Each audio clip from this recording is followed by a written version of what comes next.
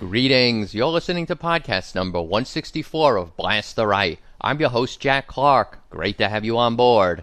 Today, a varied show to start off with. Multiple quick blasts to give you ammo in the water cooler wars over the economy and healthcare reform. Then, a foreign policy roundup, where things are going well and not so well in the third world struggle to be free of Western economic domination. Let's get right into it. Your sources for this first segment include MediaMatters.org, Democrats.org, The New York Times, WhiteHouse.gov, ThinkProgress.org, Finance.yahoo.com, CommonDreams.org, and the website of U.S. News and World Report. There are so many right-wing lies being tossed around, and so much right-wing hypocrisy hanging in the air, that it's hard to know where to begin. You know what I mean?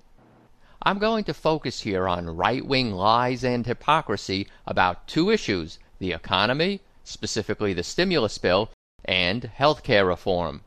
We progressives know that the stimulus that was passed at the beginning of Obama's term was too small, and too much of it was tax cuts that don't help the economy much. Still, right-wing lies and hypocrisy about it need to be addressed. Quick Blast 1. Right-wingers in lockstep are screaming that the stimulus totally failed, that it didn't create any jobs or help the economy at all. Hannity. And tonight in Hannity's America Now, Republicans continue to point out that the stimulus has been unsuccessful at, stimulating the economy. They're lying. The fact is, the nonpartisan Congressional Budget Office and Moody's Economy.com website say that the stimulus bill increased employment by as many as 2.4 million jobs as of the end of 2009. And the stimulus bill also increased GDP growth in the last 3 quarters of 2009. Quick Blast 2. Hypocrisy on the stimulus bill. Right-wingers who opposed the stimulus bill and have denounced it ever since nevertheless requested funds under it. And then they've run around claiming credit for projects it created in their districts. By one count, there are 91 GOPers in what a Democratic Party website calls the Hypocrisy Hall of Fame. Another website puts the count at 118, over half the Republicans in Congress, and calls them highway hypocrites. There's a link in the transcript at this point where you can fill in your address and find out if your representative is one of these right-wing double-talkers. Now on to the really big issue you're currently hearing and seeing so much about, healthcare reform. In other podcasts, I've extensively covered the foundational stuff, the nature of our system, how it doesn't work, how it's severely lacking compared to other industrialized countries, what would fix it. You can check out podcasts 152, 154, and 155. Here I'm going to quick blast some of the distraction fluff the right wing throws up, so you can quickly dispose of it and be able to get to the foundational stuff, which they'll also have no answer for. Like with the stimulus, even though I'm not a big fan of this healthcare bill, the right wing's feet still need to be held to the fire. Accordingly, quick blast number 3. The right wing is hyperventilating that the Democrats are planning to use the nuclear option. Scary. Apocalyptic even. But not true. Problem is, the nuclear option is not what the Democrats are talking about at all. The Democrats are talking about the reconciliation process, which prevents filibusters by allowing a simple majority vote. The nuclear option is the changing of Senate rules to eliminate the filibuster altogether. The term was coined by former Republican Senator Trent Lott of Mississippi during controversy over Supreme Court nominees. Ooh, but the term sounds so terrifying, so countless right-wingers have endlessly repeated it. A Fox website even accompanied a story with images of nuclear bomb mushroom clouds. If reconciliation isn't the nuclear option, it's even less so changing rules in midstream, as Karl Rove. We all love Karl, don't we? Shouldn't he be in jail or something? As Karl Rove has claimed, Would it surprise you to learn he's not telling the truth? Quick blast. The reconciliation process has been written into the congressional rules since 1974. No rules are being changed in midstream. Which leads into the next quick blast, a superdose of right-wing hypocrisy. Not only is reconciliation part of the rules, but it has been used repeatedly by the GOP to pass major legislation. By the very same right-wingers who are now screaming their lungs out denouncing the Democrats' use of it. George W. Bush's signature tax cuts for the rich were passed by reconciliation. In the healthcare field, Congress used reconciliation to pass Medicare Advantage, the COBRA program to allow continued coverage after a worker loses their job, and many other measures. One analyst says that virtually all healthcare reform during the last 3 decades was passed using the reconciliation process. Don't let anyone tell you it's Democrats who used it the most. Of the 22 times it's been used, 16 of them were in Republican-controlled Congresses. I mentioned the Bush tax cuts were passed through reconciliation. So was much of Newt Gingrich's Contract with America a decade earlier. Right-wingers may try to tell you that reconciliation isn't used for sweeping measures having broad impact. No. Bush's tax cuts blew a $1-point-something trillion hole in the budget. Welfare reform was passed through reconciliation. Here's President Obama speaking recently on the issue. Reform has already passed the House with a majority. It has already passed the Senate with a supermajority of 60 votes. And now it deserves the same kind of up or down vote that was cast on welfare reform, that was cast on the Children's Health Insurance Program, that was used for COBRA health coverage for the unemployed, and, by the way, for both Bush tax cuts, all of which had to pass Congress with nothing more than a simple majority. Of course, the media has been asleep on this, allowing right-wingers like Senators Mitch McConnell, Judd Gregg, and Orrin Hatch to criticize the use of reconciliation when they've supported that process in the past to pass legislation they liked, such as the Bush tax cuts for the wealthy. Your next quick blast again features that serial liar, Sean Hannity. Here he is. All right, now a look back at that CBO report commissioned by Indiana Democrat Evan Bayh shows that it is the president who needs to get his facts straight. Now, the report concludes, quote, the average premium per person covered would be about 10 to 13% higher in 2016 than the average premium for non-group coverage in that same year under the current law. Wow, what a great bill. No wonder the Democrats are obscuring the facts. Methinks the obscuring is on the other foot. Hannity forgot to mention 2 critical facts. His 10 to 13% higher premium is before government subsidies the bill provides for that'll help people pay for the insurance. And the insurance in question has vastly improved coverage over what those people have now, so they can avoid bankruptcy from medical bills. Hundreds of thousands of Americans with medical insurance still go bankrupt from medical bills because their coverage is so inadequate. They didn't know that until they got sick and got the bills. Hannity's lie is breathtaking. The Congressional Budget Office said that insurance premiums for the majority of people in non-group insurance would decrease, and the decrease will cut their premiums by more than half for better coverage. The nonpartisan website PolitiFact.com awards Hannity a pants-on-fire false on this one because, for most people, premiums would stay the same or decrease under the Democrats' health care reform plan. Final quick blast number 7. Right-wing lies about public opinion. Right-wingers like Fox News commentator Dana Perino claim the American people reject the public option. The public option involves the government setting up a health insurance program to compete with private insurance companies. People could buy into the public option. Sort of like Medicare, you pay for with premiums. Remember the blast the right mantra, whatever a right-winger says, the exact opposite is true? At least 4 polls taken in 2010 show more Americans support having a public option available to them than oppose it. The percentages range from a 49% plurality to a 54% majority. the public currently does reject the overall Democratic health care proposal. But the public supports a public option. Indeed, support for the Democratic health care reform plan increases when a public option is added to it. After all these quick blasts, how about a parting verbal hand grenade to toss at any right-winger who doesn't seem sufficiently critical of the health insurance companies? Some recently released numbers. In 2009, the 5 largest health insurance companies, United Health, WellPoint, Aetna, Humana, and Cigna, had record profits of $12.2 billion. That's an amazing 56% increase over the last year. But it gets worse and worse. These companies kicked 2.7 million more people off of their private health plan rolls. And these insurance giants reduced the proportion of premiums they spend on medical care for their policyholders.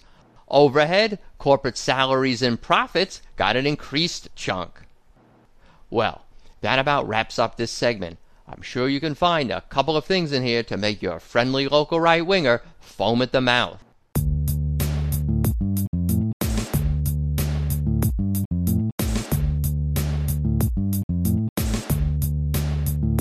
Blast the right. The right.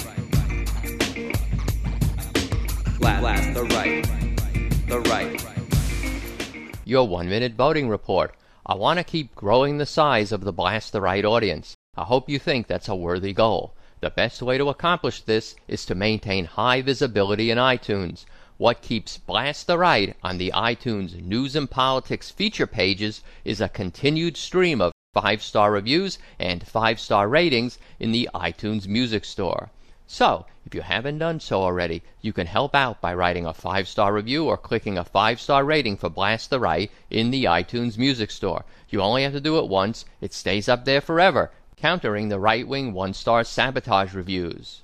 Over at podcastalley.com, voting starts anew each month. So, if you can spare the 10 seconds, you can go to podcastalley.com and vote for Blast the Right there as well. We've been kicked off the national top 10, so your vote would really count now. All your support is most appreciated. Thanks.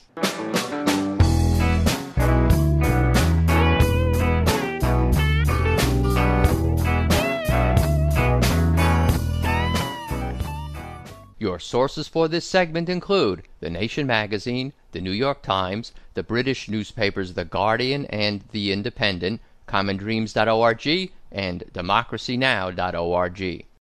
It's bad when you lose your health insurance. It's even worse when neither you nor your children have ever seen a doctor in your entire lives, and there's little chance you ever will. It's bad when you have to go get handouts at the local food pantry. It's a lot worse when there is no local food pantry and your children are hungry and die of malnutrition and preventable diseases. The middle and working class and even the poor have problems in the U.S., but nothing like the third world poor. So let's do a survey of what's going on in their struggle to survive, to fight off Western economic exploitation. This is the issue I care the most about and don't speak about nearly often enough. To start off with, I was happy to read that another leftist won in South America. A former guerrilla fighter was elected president of Uruguay. He'll take over from the current left-wing government, which mixed socialist and market solutions. Unemployment and poverty were reduced. That's a good thing. Now, you may be wondering, why should I care about who wins an election in Uruguay? It's a tiny little country that's not important in the global scheme of things. Well, the right wing cares, and so should you. I read a good analogy by Mark Weisbrot writing in The Guardian. Quote, "Why do they care so much about who runs these poor countries? As any good chess player knows, pawns matter. The loss of a couple of pawns at the beginning of a game can often make a difference between a win or a loss." Close quote. It goes beyond that. There's a quote I often cite. It was a comment by a carbon fuel industry-supported analyst. He was discussing the moves by Bolivian President Evo Morales to nationalize his nation's gas industry and secure higher payments from the energy multinationals. Quote, "I don't think the game is over. It's going to move from the Americas to the Africans. This is a very dangerous precedent." Close quote. Yes, unlike in the game of chess, rebellious pawns, by their example, can create other rebellious pawns, other nations who decide to secure their rightful share of the profits from their nation's natural resources. Weisbrot provides us with a similar sentiment expressed by that noble American, Richard Nixon, when he graced the Oval Office with his presence.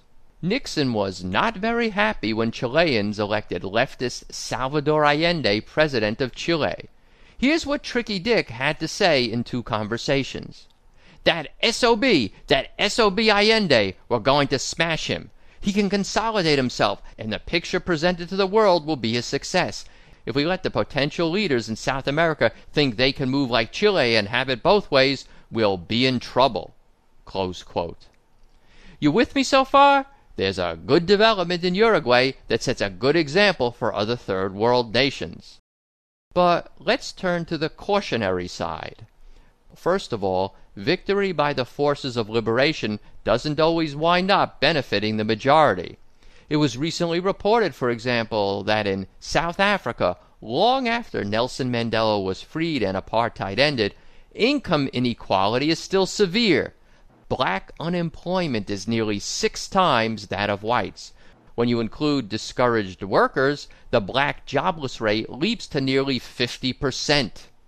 And despite left-wing continued victories in Uruguay, all is not going our way nowadays on the electoral front. You just heard me talk about Nixon on Chile.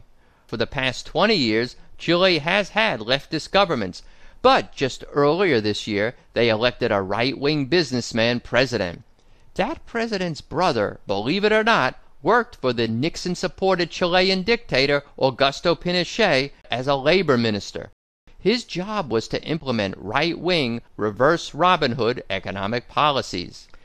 And where's that brother now? He's a senior fellow at the Cato Institute, the libertarian think tank. Another progressive setback is in Honduras. Last year, a right-wing coup overthrew their progressive government. Obama did far less than he could have to reverse the right-wing coup. You can check podcasts 153 and 156 on this. Well, the coup government held a bogus election, and guess what? A right-winger was elected president. So now the World Bank says it's going to restore and even significantly increase aid to Honduras. Obama is also going to restore U.S. aid and is urging other nations to recognize the coup-run election president. Many countries, including most in Latin America, have been refusing to do so. And let me not forget to add that Human Rights Watch has just confirmed what local Honduran groups have been claiming, that right-wing repression in the form of assassinations, beatings, and jailings is continuing. 9 Democratic House members have written yet another letter to Secretary of State Hillary Clinton protesting these human rights abuses. Human rights groups have started a call-in campaign to stop U.S. aid to Honduras. The State Department number is 202-647-4000. Unfortunately, the tentacles of right-wing exploitation run deep in Latin America. Multinationals Chiquita and Dole are facing charges that they hired right-wing death squads in Colombia to fight off left-wing rebels and then to intimidate and, if necessary, murder union activists. Other transnational corporations may face similar charges. How deep are the tentacles?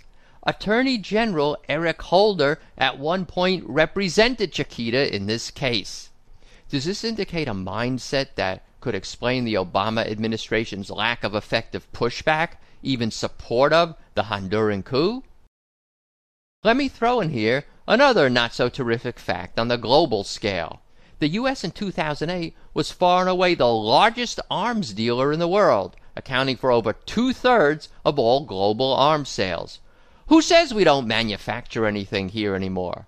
We make stuff to kill people and sell more of it than the rest of the world combined. Okay, you just heard some negative stuff. How about back to the positive again? Here are 2 items about Guatemala and Haiti that warmed the cockles of my heart. In the 1980s, the right-wing dictatorship in Guatemala committed genocide against the indigenous population. Well, according to an email I received from the Network in Solidarity with the People of Guatemala, a colonel and 3 ex-military commissioners were recently sentenced to over 53 years in prison for their role. They're the highest-ranking officials so far held to account. The sentence also ordered further investigation of the ex-defense minister and others.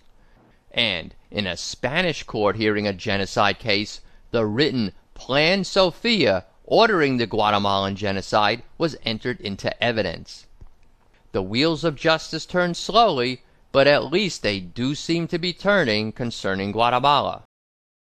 The next story about Haiti literally made me cry, the tears of joy kind. I don't know why, but it did. Wow was all I could think. In podcast 137, which you should listen to if you haven't, I described the 4 ways the West exploits the Third World, the 4 pillars I call them. 2 of them are dubious loans that ensnare Third World countries on a debt treadmill and imposition of so-called structural adjustment programs composed of far right-wing economic policies. The International Monetary Fund, the IMF, was about to make just such a loan to Haiti with right-wing economic strings attached. As you heard in podcast 162, the IMF has previously destroyed Haitian agriculture, among the other benefits it has bestowed on that nation. But the IMF was stopped, at least for now, in attaching those aid strings. A Facebook group called No Shock Doctrine for Haiti sprung up, and with tens of thousands of members, sent a petition of over 150,000 signatures to the IMF. The IMF backed down. Okay, how does this roller coaster leave you feeling as we alternate back and forth between positive and negative developments? Perhaps like listener Skip from Austin, who wrote in part, quote, "The more I listen, the less hopeful I get for anything ever getting turned around, or any justice ever being done at all. It seems this has been going on for decades, for thousands of years, ever since one caveman abused another. Given the fact you seem to really know your stuff, in the face of so much evidence of utter corruption over so much time, how do you maintain the will to try and do something about it?" Close quote. I replied, I once read that Martin Luther King Jr. said that if he had had his choice, he would have preferred to have been a professor smoking his pipe in his office. But he acknowledged there were other things he was called to do. I would say that if a victim of the right decides to give up, that's one thing. But the way I look at it, people like me, and perhaps you, don't legitimately have that option. Why? Because of all the horrible things that are being done in my name with my tax dollars by my government. So as a co-perpetrator, I feel I have an absolute moral duty to fight with every ounce of my breath to stop the right's predations. Regardless of whether I think I can win, I just have a duty to try. Skip also asked, do you have any hope that there will ever be any balance or real justice? I answered, over the long haul, yes. The historical curve is in that direction. Speaking of the arc of history, I mentioned Evo Morales earlier, the first indigenous president of Bolivia. You can listen to podcasts 82 and 88 about the amazing situation there. Right now, listen to Morales speak to the show Democracy Now! About his mother. I'd like to ask you, you've on several occasions mentioned your indigenous origins and your movement. Throughout Latin America now, 500 years after the European conquest, the native peoples of Mexico, Peru, Colombia, Bolivia are taking much more of a role politically. What is the importance of this movement to Latin America? Usted ha mencionado en muchas ocasiones la importancia de lo indígena en su campaña. Y también vemos que por toda América Latina hay un nuevo protagonismo por parte de los pueblos indígenas. ¿Cuál es la importancia de esto?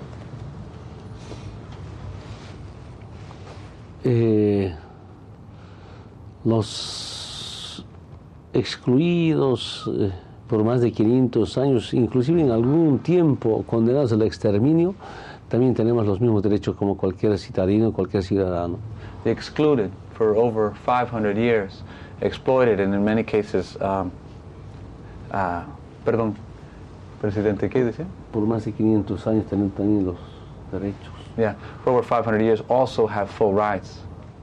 Yo comentaba en las Naciones Unidas, hace unos 30, 40 años, mi madre, mi mamá, no tenía derecho a entrar a la plaza principal ni caminar en las aceras de las ciudades. I mentioned in the United Nations that 30, 40 years ago, my mother didn't have the right to walk through public spaces on sidewalks in public plazas. And now her son is president of his country. Do you see where I'm going? Just think, severe discrimination would also have been encountered by Barack Obama's father if his father had grown up in America. And now his son is president of the United States. The arc of history. But again, first you go up, then you go down, roller coaster.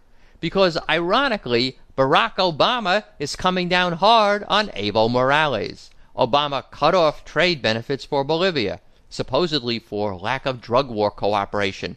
But you really know why. Better not fight the 4 pillars, Evo.